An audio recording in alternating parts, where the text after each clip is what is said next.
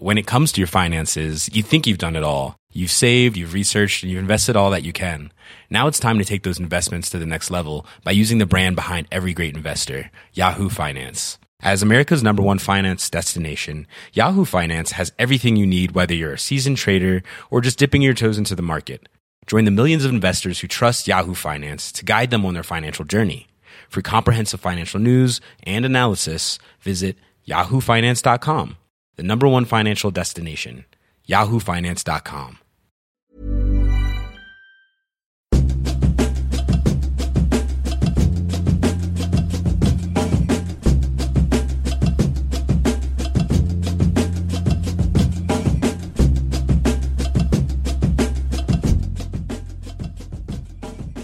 Welcome to Raptors of Everything for Yahoo Sports Canada. I'm your host, William Liu. Joining me on this special playoff preview, at least first round playoff preview podcast, is Vivek. What's up? What's going on, man? Excited. We're finally here. Are you excited for Raptors Magic? I mean, I'm excited to see if they can stomp them. You know what I mean? I feel like that's the only way they can kind of make a statement. I guess sort of erase those ghosts of the past. You know, if you get into an extended series, then all those doubts start to creep in again. But I think if you can just come out and perform to expectations, wrap this up in whether it be 4 or 5, and just be convincing in all the games, I think that's what I'm excited to see. I agree with you in the sense that it would be very, very nice if the Raptors can take care of business really quickly. But I think you and I are both in agreement that this is kind of shaping up to a bit of an ugly series because the Magic they played really well of late. Like, I'm not going to stand here and trump up the Magic. That's probably going to be your job. Yeah. Because you're going to talk me into why we should be scared of the Magic. But just off the top, I got to say, like, first off, this is the playoffs. Like, you're not going to cruise through the playoffs. Even against a team that you're better against, you're probably going to struggle against that. You're probably going to have to maybe drop 1 or 2 games. And if that happens, like, just don't freak out, all right? Like, literally, the playoffs are supposed to be hard. Right. And the Magic are a decent opponent. Now, I've just skimmed over a portion of the Raptors Magic scouting report that we're going to put out later today on Yahoo Sports Canada. But you tell me why the Magic might be a tough opponent in the first round. I think because they can negate the Raptors' biggest strengths. When you look at what they're able to do defensively, they're really able to contest threes. They really limit shot attempts at the rim. Now, one thing that has sort of helped them, they've maintained that structure defensively all throughout the season. It's just that teams were really shooting the ball at a high clip when to the point where they were 20-31. But since then, since that point, they've gone 22-9, and all those numbers have sort of regressed to the mean. And so you're seeing the team now. Are they a 22-9 team? I mean, that's essentially a 58-win season. Which is what the Raptors just pulled off. I don't think they're that good. But again, when you're able to, you know, sustain what was basically the #1 defense since the All-Star break, so that's over 20-ish games, that shows you what they're capable of on the defensive end. And, you know, they just play very risk-free defense. They don't look to force turnovers. They look to stay solid positionally. They know they have across the perimeter, they have guys in Aaron Gordon, Jonathan Isaac, Wes Iwundu, guys that can just switch out.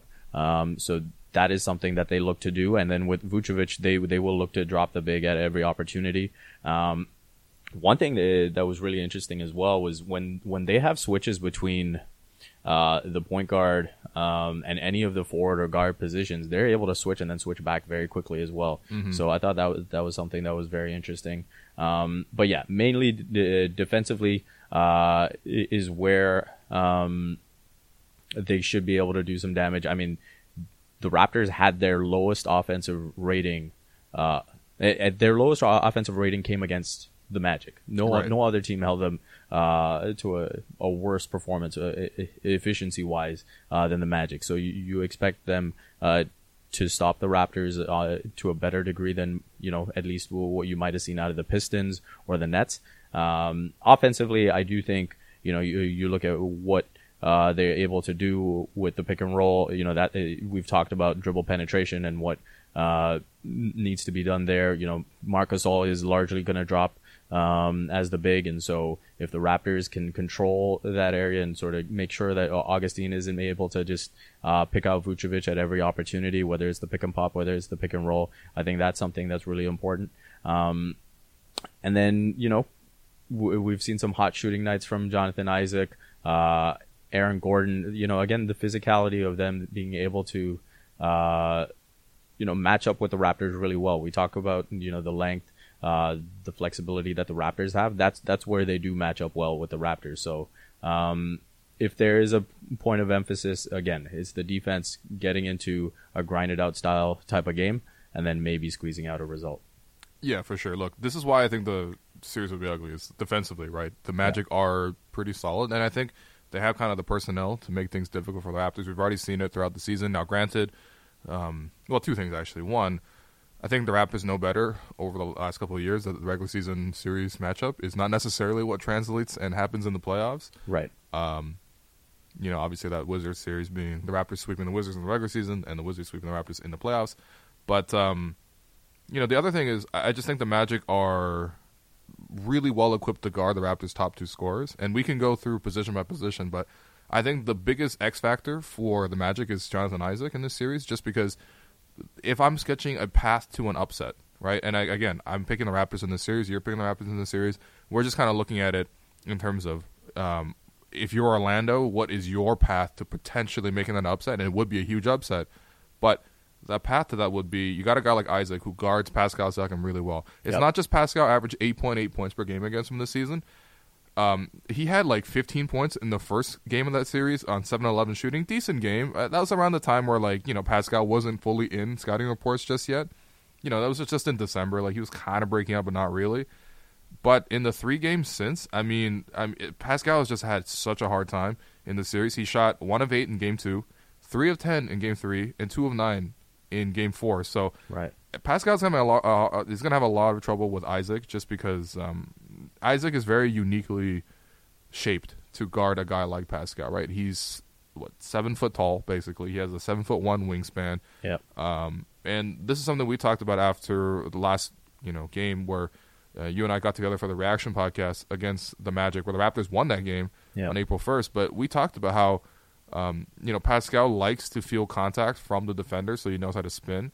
And Isaac has done a really good job backing off. So, what do you think Siakam can do against Isaac? And if Siakam can't do something against Isaac, then where the Raptors go in terms of scoring, because that's where the Magic might see it as, if we stop Siakam, we limit Kawhi to doing whatever Kawhi's doing, and we force Raptors into a tough defensive series, that's where the Magic can actually do damage. Yeah, I think in a strange way, we've come to expect Pascal on the ball so much where, he even gets the ball out in transition and he pushes. But I think that actually helps Isaac pick him up, because Isaac is one of those unique defenders who can sort of keep up with him when he has the ball. So I think maybe if there's more potential for him to leak out without the ball, that's a way for him to get going. And then maybe just make Isaac work a little bit harder.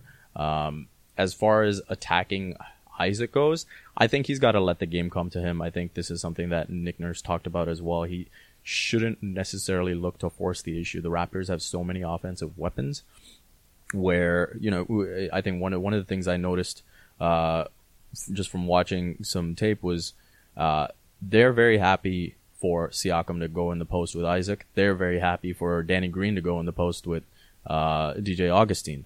For them, that's a win because it takes the Raptors sort of out of their free-flowing offense. If you're running post-ups for those guys, then they feel like they've won that possession regardless of the outcome. So I think Siakam ideally should be looking for opportunities more in transition, more free-flowing, where he's getting the ball on the catch, on the run, and then maybe other things will open up for him. But, he had some catch and shoot opportunities for 3. I think that's going to be huge for him, the jump shot.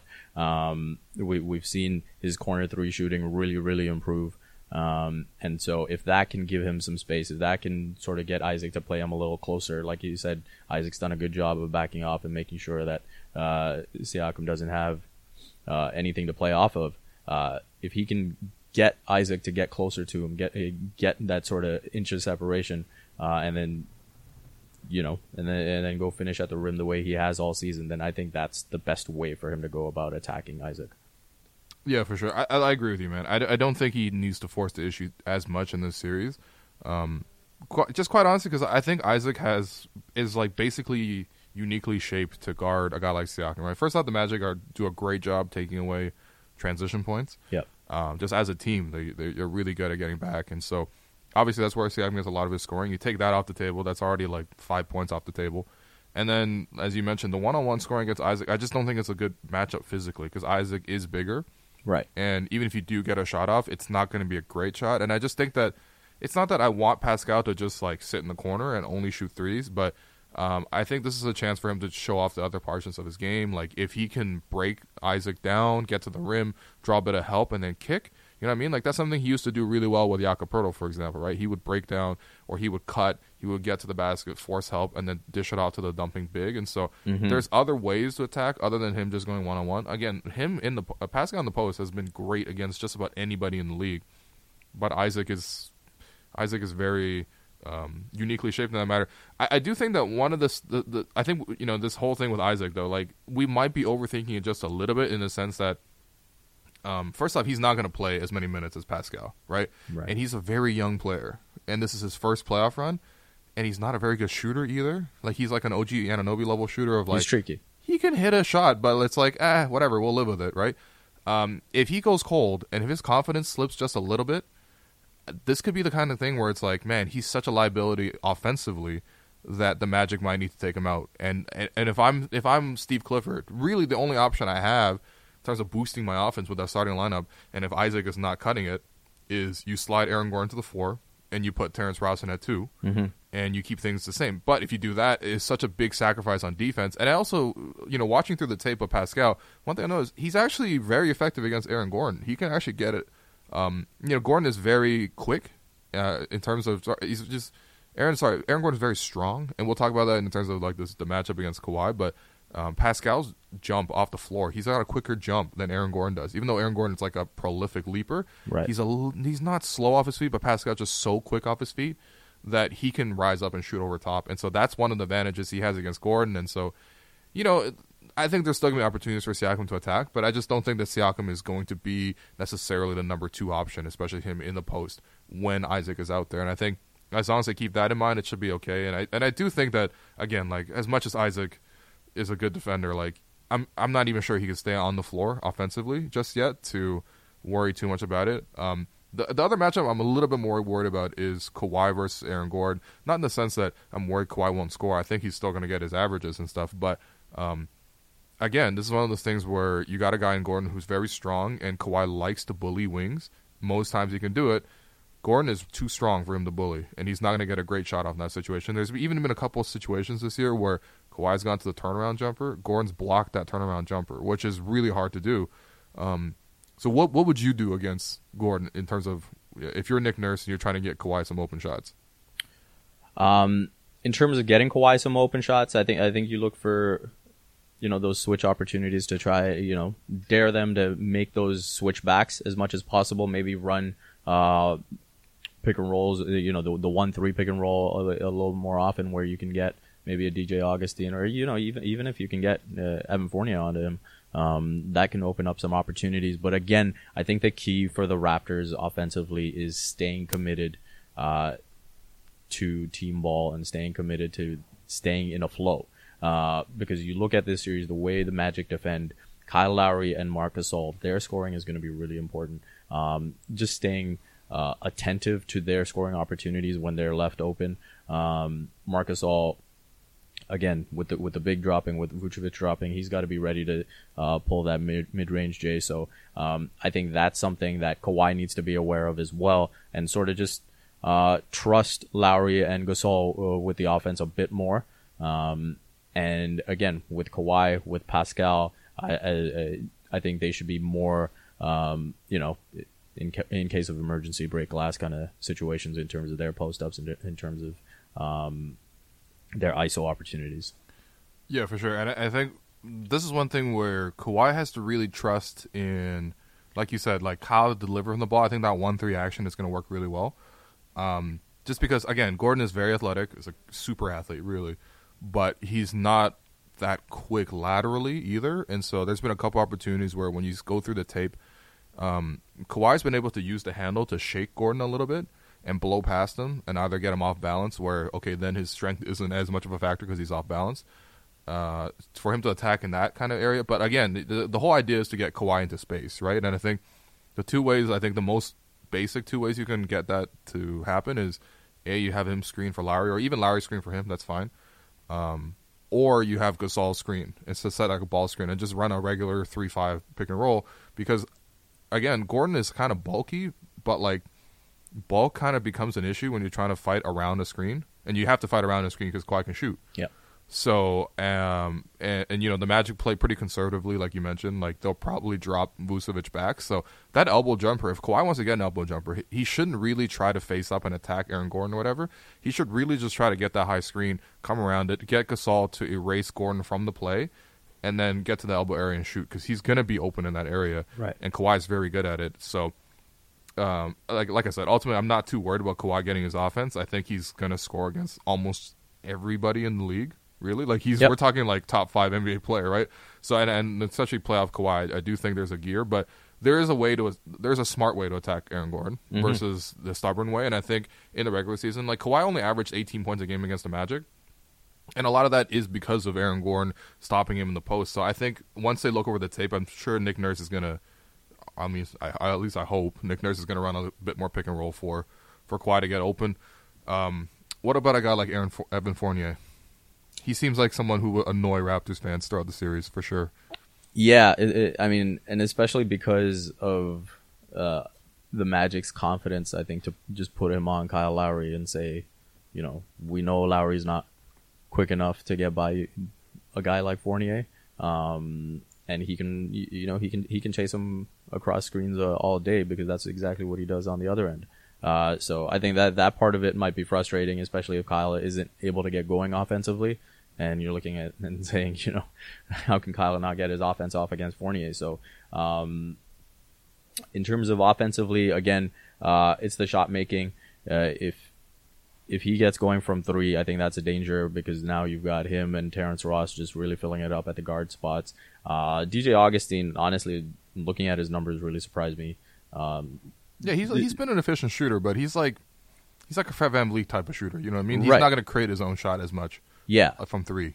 So again, I mean, what those guys are able to do in catch and shoot scenarios, I think that's where the real danger is offensively. When you look at the way they like to operate through Vucevic, if Fournier, you know, if you allow him to get going, he can be a consistent 20-point scorer for them in the playoffs.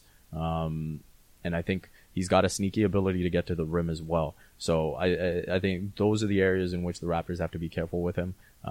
Again, they have the personnel to watch out and defend and snuff him out on all his potential scoring opportunities. But again, we talk about the one positive for the Raptors is that while they give up a lot of corner threes, the Magic don't really take a lot of corner threes.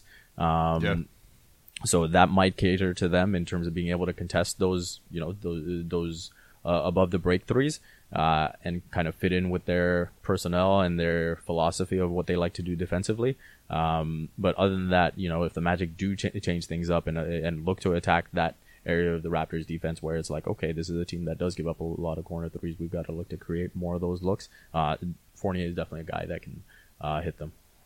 Yeah, for sure. I think like overall the Raptors defensively are going to have no major issues with the Magic. Right. I'm just thinking about like the Raptors offense. I think that is probably the bigger concern here against a team like the Magic. Mm-hmm. But Fournier is a guy that I think definitely will frustrate some Raptors fans. Honestly, if I'm Nick Nurse, obviously you got Danny Green right there, and he's a pretty good defender.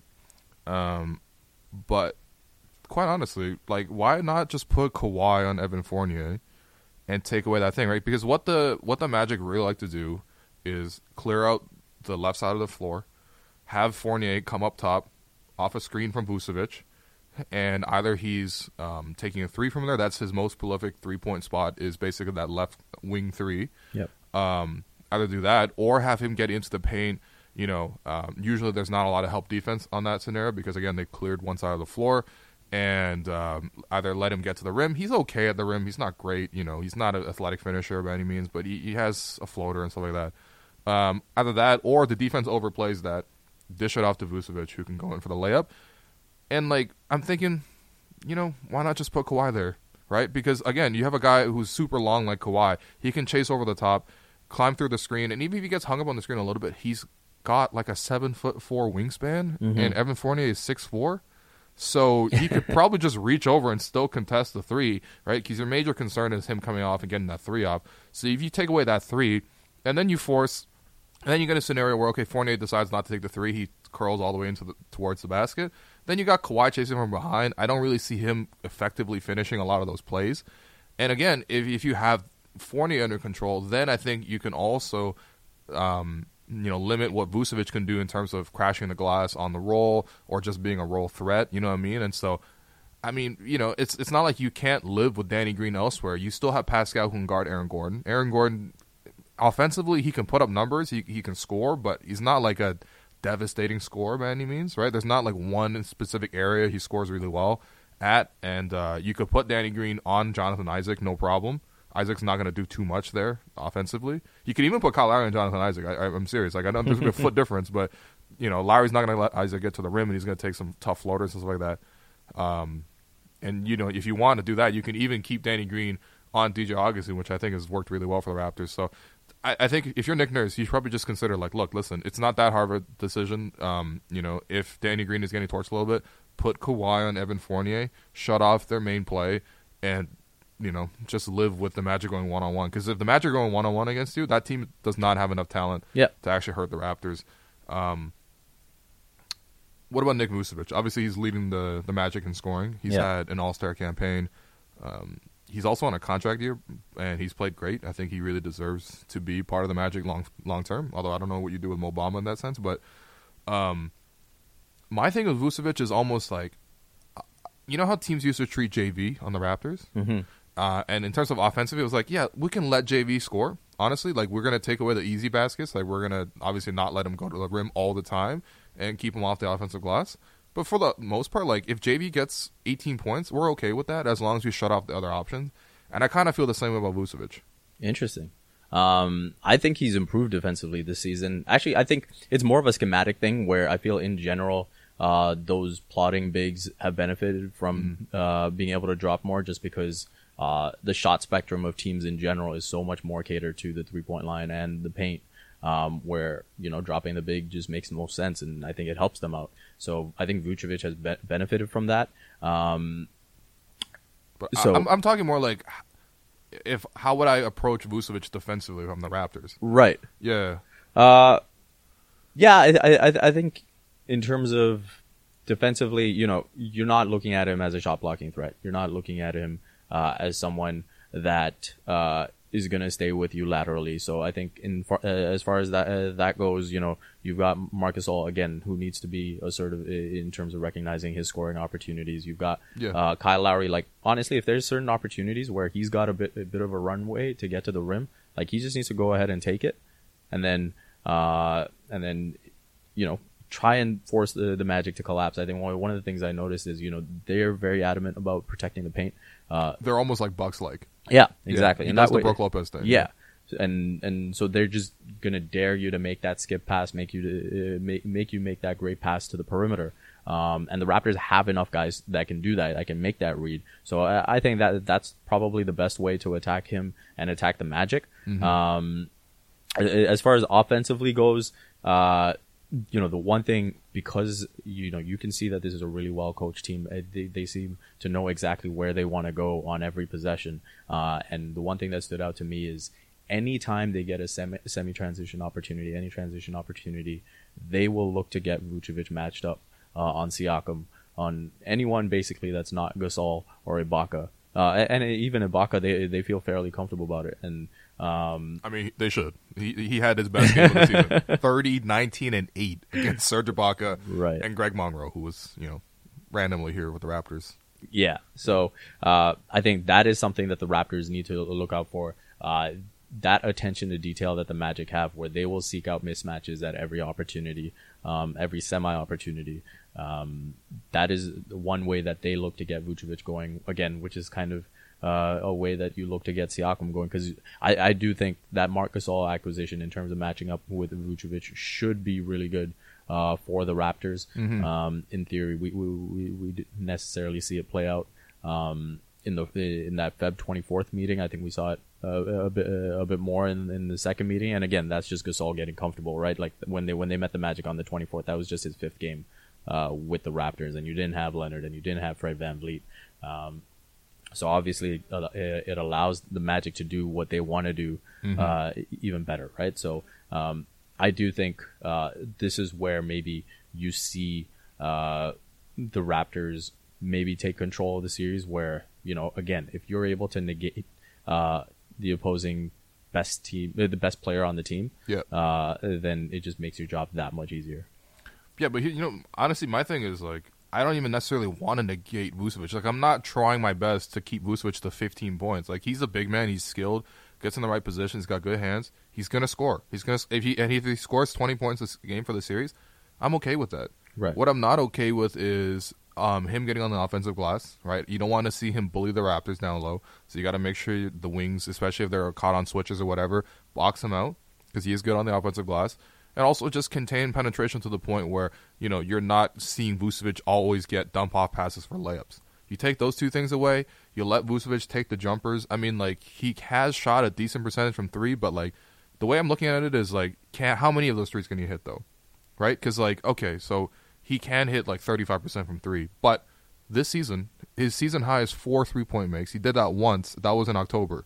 So everything else, it's been 3 threes. If he hits 3 threes in a game, good for you. The Raptors can actually deal with that. You can live with him hitting 3 threes, and that's probably like the top end.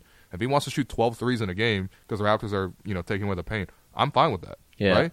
So you live with the jumpers for the most part. He's okay. He's pretty good at the elbows too, but again, that's like a 45% 2-point shot. That's not necessarily what's going to break your back. So that's why I'm saying, like, I don't want to overreact to Vucevic. Like, I don't really want to sell out the defense to take away Vucevic, right?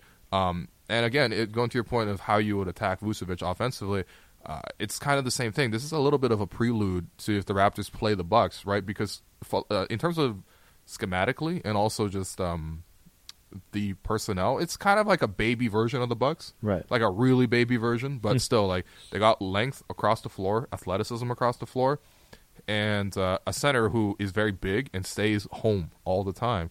And so they will give up that pick and pop action, and that's where you have a guy like Gasol who, again, I'm envisioning Kyle Lowry running pick and roll with Marc Gasol, DJ Augustine's trailing Kyle Lowry, or Evan Fournier's trailing Kyle Lowry and chasing from behind, and Vucevic is backing up with his hand and just basically taking away the rim.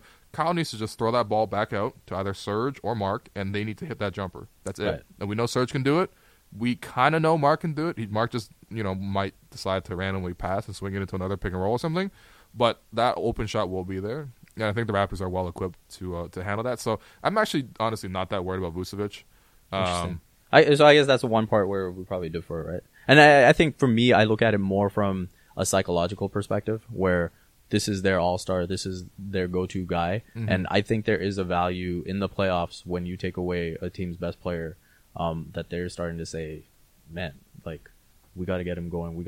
They get caught up in that stuff, right? Yeah, I hear that. But I mean, it's like, how much are you willing to sell out to stop Vucevic? No, right? You're not going to double Vucevic for the most part. I mean, it can go both ways, right? Yeah. Like, I'm not saying either one of it is wrong or anything, right? Like, it's just different views. Mm-hmm. But yeah, I think because when I look at the Magic, like, okay, Ross is going to consistently be in heat check mode. And, he's going to shoot every shot that comes his way. Like you said, you pointed out what Fournier is going to do on the left side of the floor. Augustine, he's going to look to take those set jump shots when he can. And Gordon's going to look to rim run or attack and get opportunities, maybe on some mismatches in the post. But yeah, Vucevic, I think there's a value for them in seeing him put the ball in the hoop. Mm-hmm. That if you can take that away, then I think you start to get in their heads a little bit. Moving on to DJ Augustine. Yeah, I don't think we have to talk too much about it. Like you said, he sets a table for them, And he can hit an open three at a reasonable rate. Like he's like a Fred VanVleet basically. Right. If anything, I think actually Fred might be better than DJ. But I think really DJ is going to hurt the Magic in the sense that he's so small. Yep. Like, we've seen it in the last game. Danny Green got 29 points in 3 quarters, guarded by Augustine. Like, not only like you mentioned earlier, like okay, if the Raptors run their whole offense through the post with Danny Green, that's not necessarily a win, but you can definitely get like 2-3 chances a game where you just put Danny on the floor, put him in in the post against DJ, and they will probably help because DJ won't be able to stop him. Mm-hmm. And not only that, but I think even off the ball, he's not strong enough to actually like stay with Green. There's a couple possessions where I noticed like it's not even the Raptors running screenplays or whatever. It's just Danny Green is like, yeah, I'm just gonna like push off a little bit, and he's not strong enough to actually stay with that. Right. And again, he's also kind of too small to then close out on a guy like Danny Green, who's like legit 6'6". So he's given up half a foot at least. I don't think DJ is even 6 foot. Yeah. Right. So like, I think Danny can get his offense against him, but I also think that like if Fred's in the game, he should attack. DJ now, and so should Kyle. Now, I think the Magic are very help conscious in the case of DJ, and so they will bring a second defender to sort of limit whoever he's guarding. But that also means again that someone's gonna be open, and usually that's gonna be the big man. So I don't know. Is there anything else to really say about DJ Augustine, or should we just move on to Terrence Ross? I think we move on. Okay. Oh, yeah, and also I think Orlando's backup point guards are trash.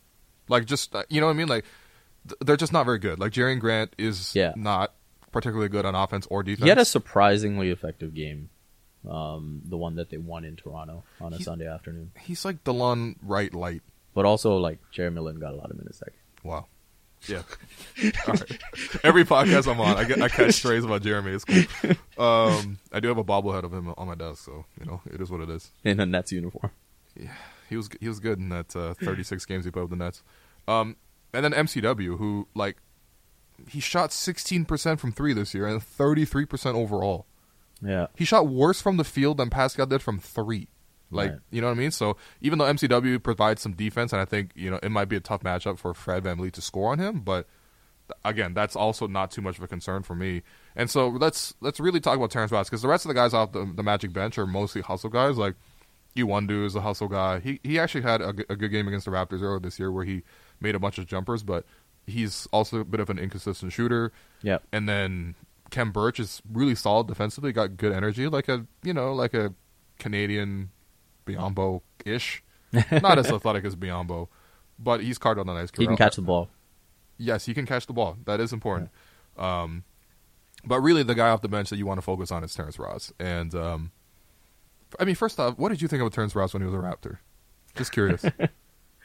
I mean, it was the inconsistency that frustrated me more than anything, right? Like, you saw the talent, like, especially if you looked at DeRozan the first couple of seasons that Ross was there, you could see the potential for Ross to be better, to be the starting shooting guard even, and, elevate his career from there. But the inconsistency, and, like, the discrepancy between what he was able to produce on the court and what you saw at times athletically, his jump shot. That was that one game in 2014 when he shut down Paul George. That was like the height of the Pacers. Like, the Pacers were like the best team in the league. Yeah. And that was like the 2014 run, or like the start of it, where the Raptors finally got good in like December. And Terrence Ross shut down Paul George, and I was so gassed about it. But then, what's with PG getting shut down by Toronto role players? Wow. But yeah, I think I was after a certain point, again, you just lose patience with young guys who don't really figure it out, who don't necessarily, seem to show that maturity that you want. And he seems to have found that in Orlando. So good for him. And maybe this is a role that's best suited for him, right? Definitely. Where, he's coming off the bench as a gunslinger. On the nights that he doesn't have it, Clifford just goes somewhere else, and then on the nights that he does that. Where else will they go, though? I don't know. Like, the next option is Kem Birch running pick and roll with MCW. I don't know, man. You might just have to go home, but so yeah. But Terrence has been great though. Like, of late, like, he's averaged 23 points in the month of April, and he's kind of shot the Magic into the postseason. Yeah, I mean, I remember even watching that Celtics game recently, which I thought it was an impressive win for them because they had a big lead The Celtics came back on their home floor, took the lead, and then the Magic held on to win. Mm-hmm. So not easy in Boston. No, exactly. And Ross hit he had a big three in that game. After the Celtics made their run, he had a block on the other end. Those are the types of plays that you hope to see in Toronto more often, more consistently. He's doing that now in Orlando. And yeah, there's definitely a confidence to his game now that, he knows how to get to his spots on every night. I think one of the things that's interesting as well is I think, the broadcast was saying in that final game that the Magic played the Raptors, so he's probably had more since then. He had like 25 3-point attempts where he's been able to draw the foul. So he's gotten really good at that James Harden thing. Yeah, exactly. So that's something the Raptors will have to sneakily be aware of as well, that he likes to do that, stick his foot out a little bit. Yeah.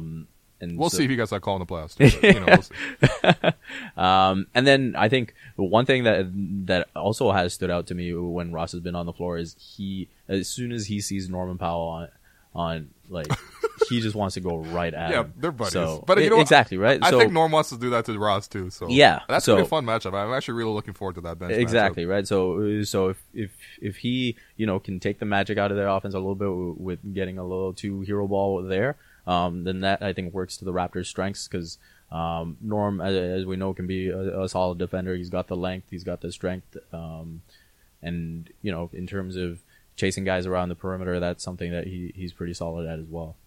Yeah, for sure. I actually think that Powell has a lot of advantages in this series in the sense that like the way you would attack Terrence Ross, really, I mean, we've seen enough Terrence Ross, so we're pretty familiar with it, right? Like.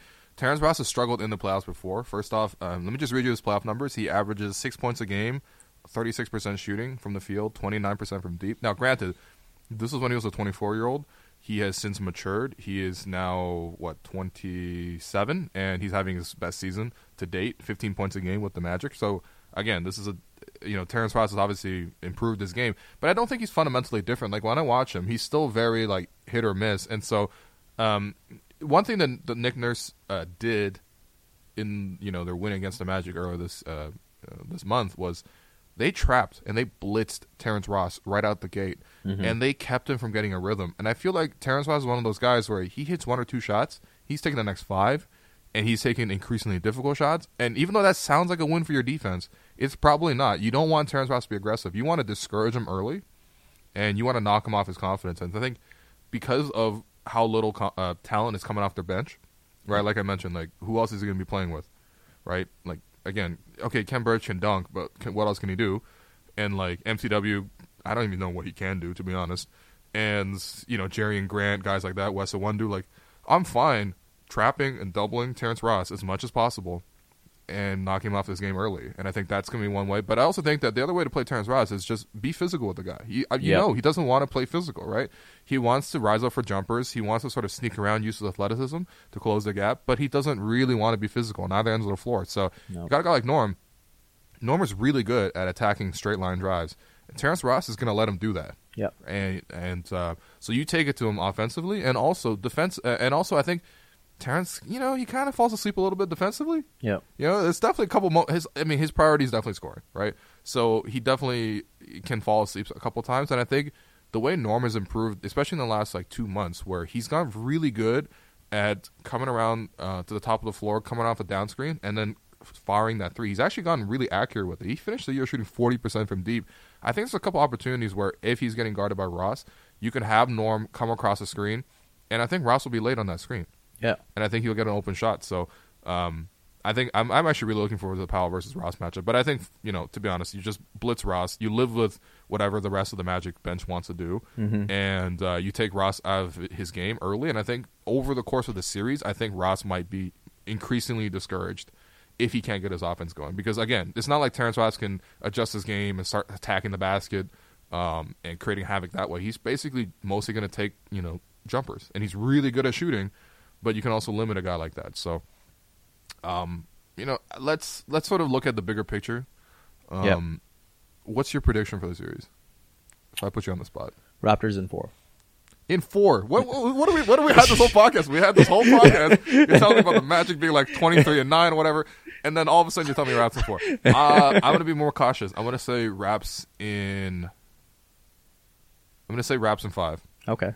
I think that's the most reasonable expectation. But I could also, I think Raps in 5 is the most likely outcome. Raps in 6 is the second most likely outcome for me. Interesting. And you're saying Raps in 4. Yeah. I mean, that's my third most likely outcome. But, you don't think they'll drop a single game? You don't think they'll go into Orlando, into the, Amway Center, and,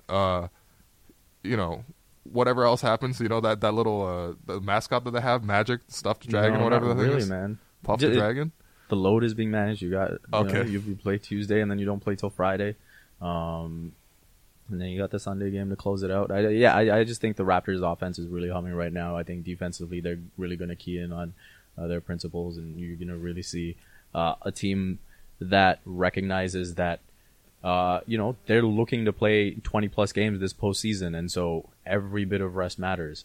And so I think they will come into every game with a killer instinct that maybe we haven't seen in years past, and take it one game at a time and really just get it done. Okay, enough said.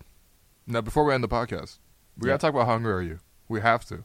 Because this Kawhi episode, I mean, you and I were both in the office watching it side by side, giggling. I mean, there's no way to watch this entire 22-minute masterpiece without giggling. First off, forget Pascal Siakam for Most Improved Player. We are officially on the Serge Ibaka for an Emmy.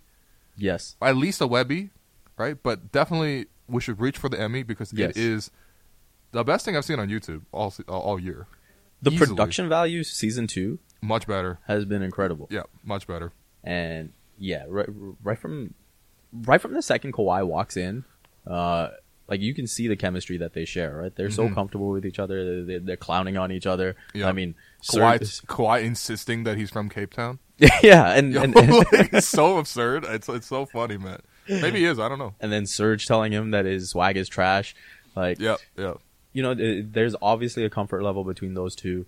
Kawhi saying that I can't answer who my celebrity crush is because it's too close for me. Yeah, and it being true is an incredible flex. Seriously, he's like, yo, I can't say it's Halle Berry because I might actually get a text from Halle Berry. So, or however Kawhi receives communication, probably email or a pager written mail. You think he has a pager? He probably have a pager. Yeah, Kawhi's definitely the type to have a pager for sure. Yeah. So, he's on that Stringer Bell playbook for sure. Yeah, it's hard to contact him, man. Randomly see him at a public telephone booth. Yeah, you're like, what? Kawhi, what are you doing, Kawhi?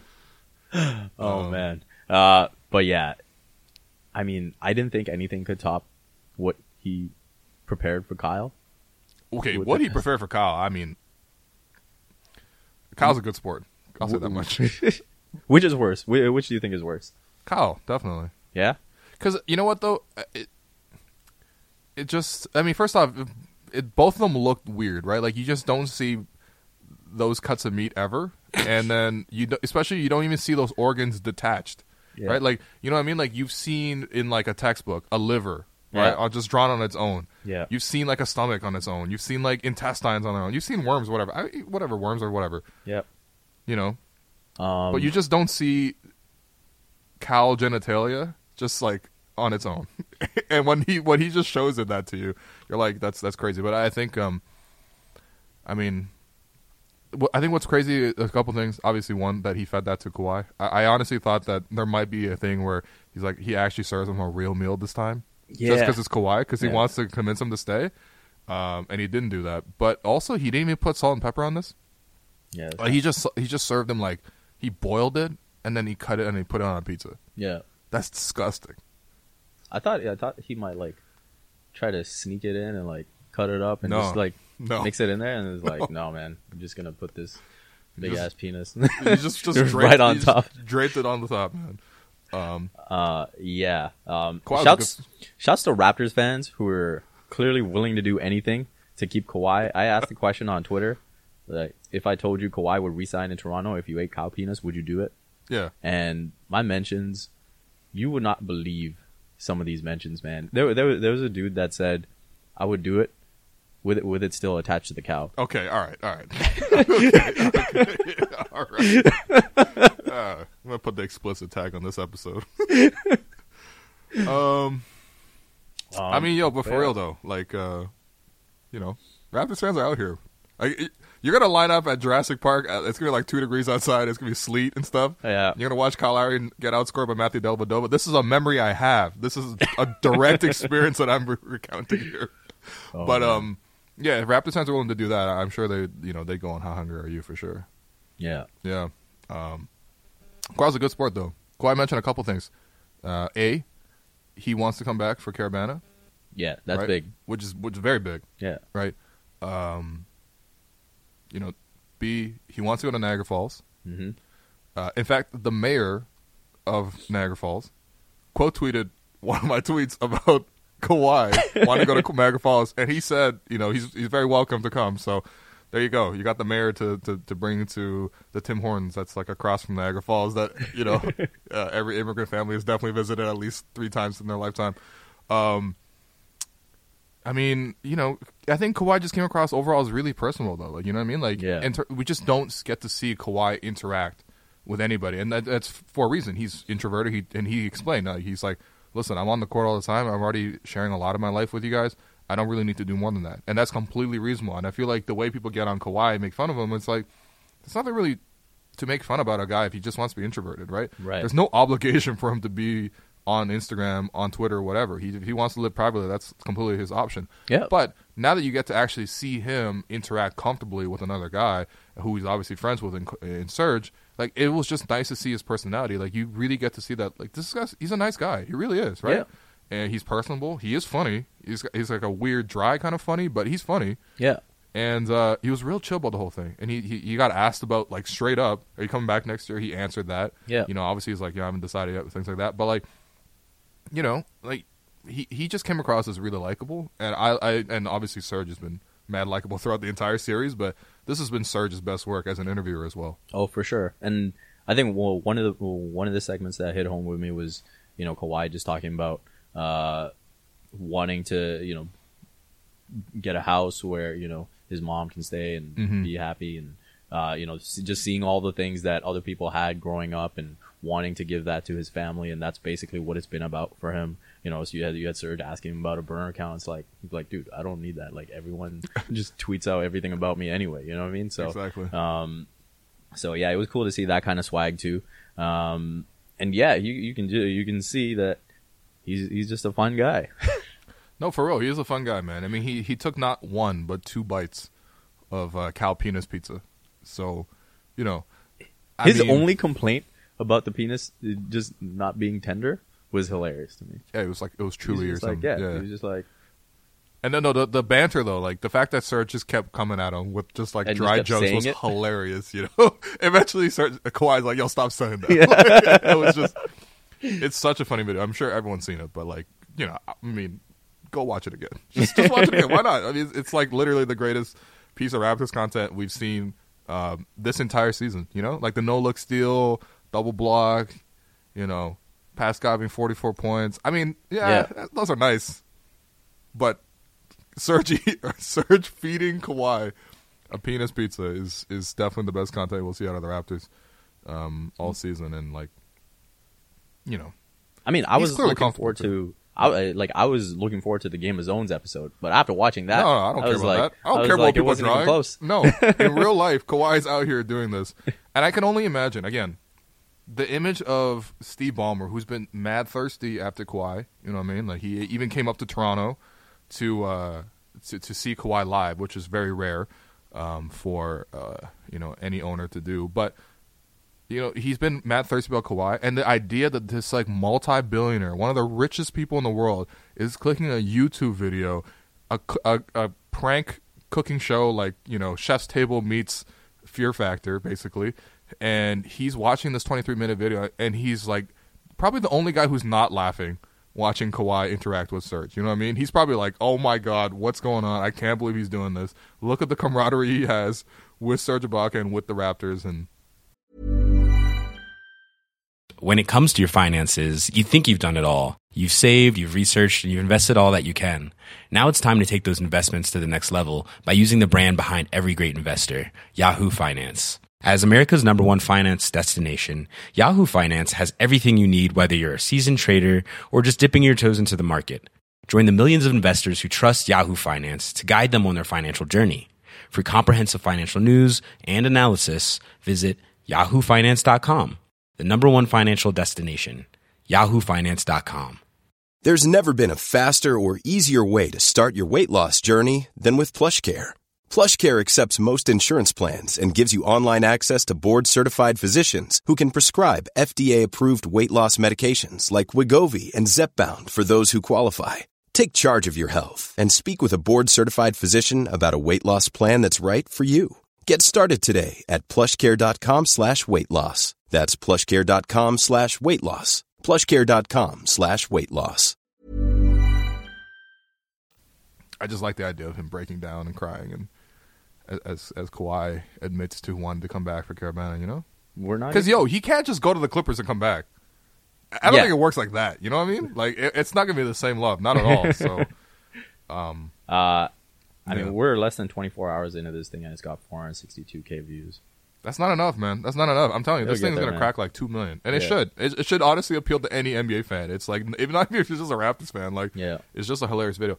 Also, quick, shout out to Corey Joseph. Yeah, man. I think he was drafted the same year as Kawhi.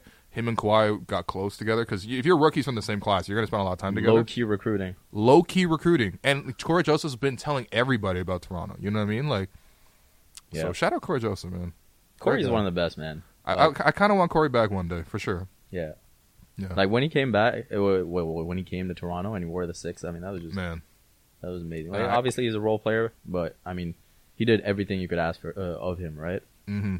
Exactly. So, great episode of How Hungry Are You? We're going to look forward to the playoffs, and we will preview that. Obviously, we will have post-game coverage from all of the games throughout the playoffs. The post-game podcast will be here. Either it's going to be the live show that we will do, generally speaking. We'll do game 1. We'll see about game 2, things like that. But if it's not the live show, we'll have the post-game reaction podcast right here on Raptors Love Everything. So please make sure to rate and review and subscribe to the podcast so you don't miss anything. So hopefully Raptors have a pain-free first round. We'll reconvene once the Raptors get to the second round. But you say 4 games. I'm saying 5. Hopefully the Raptors are saying the same thing. So for Vivek and myself, we're signing out.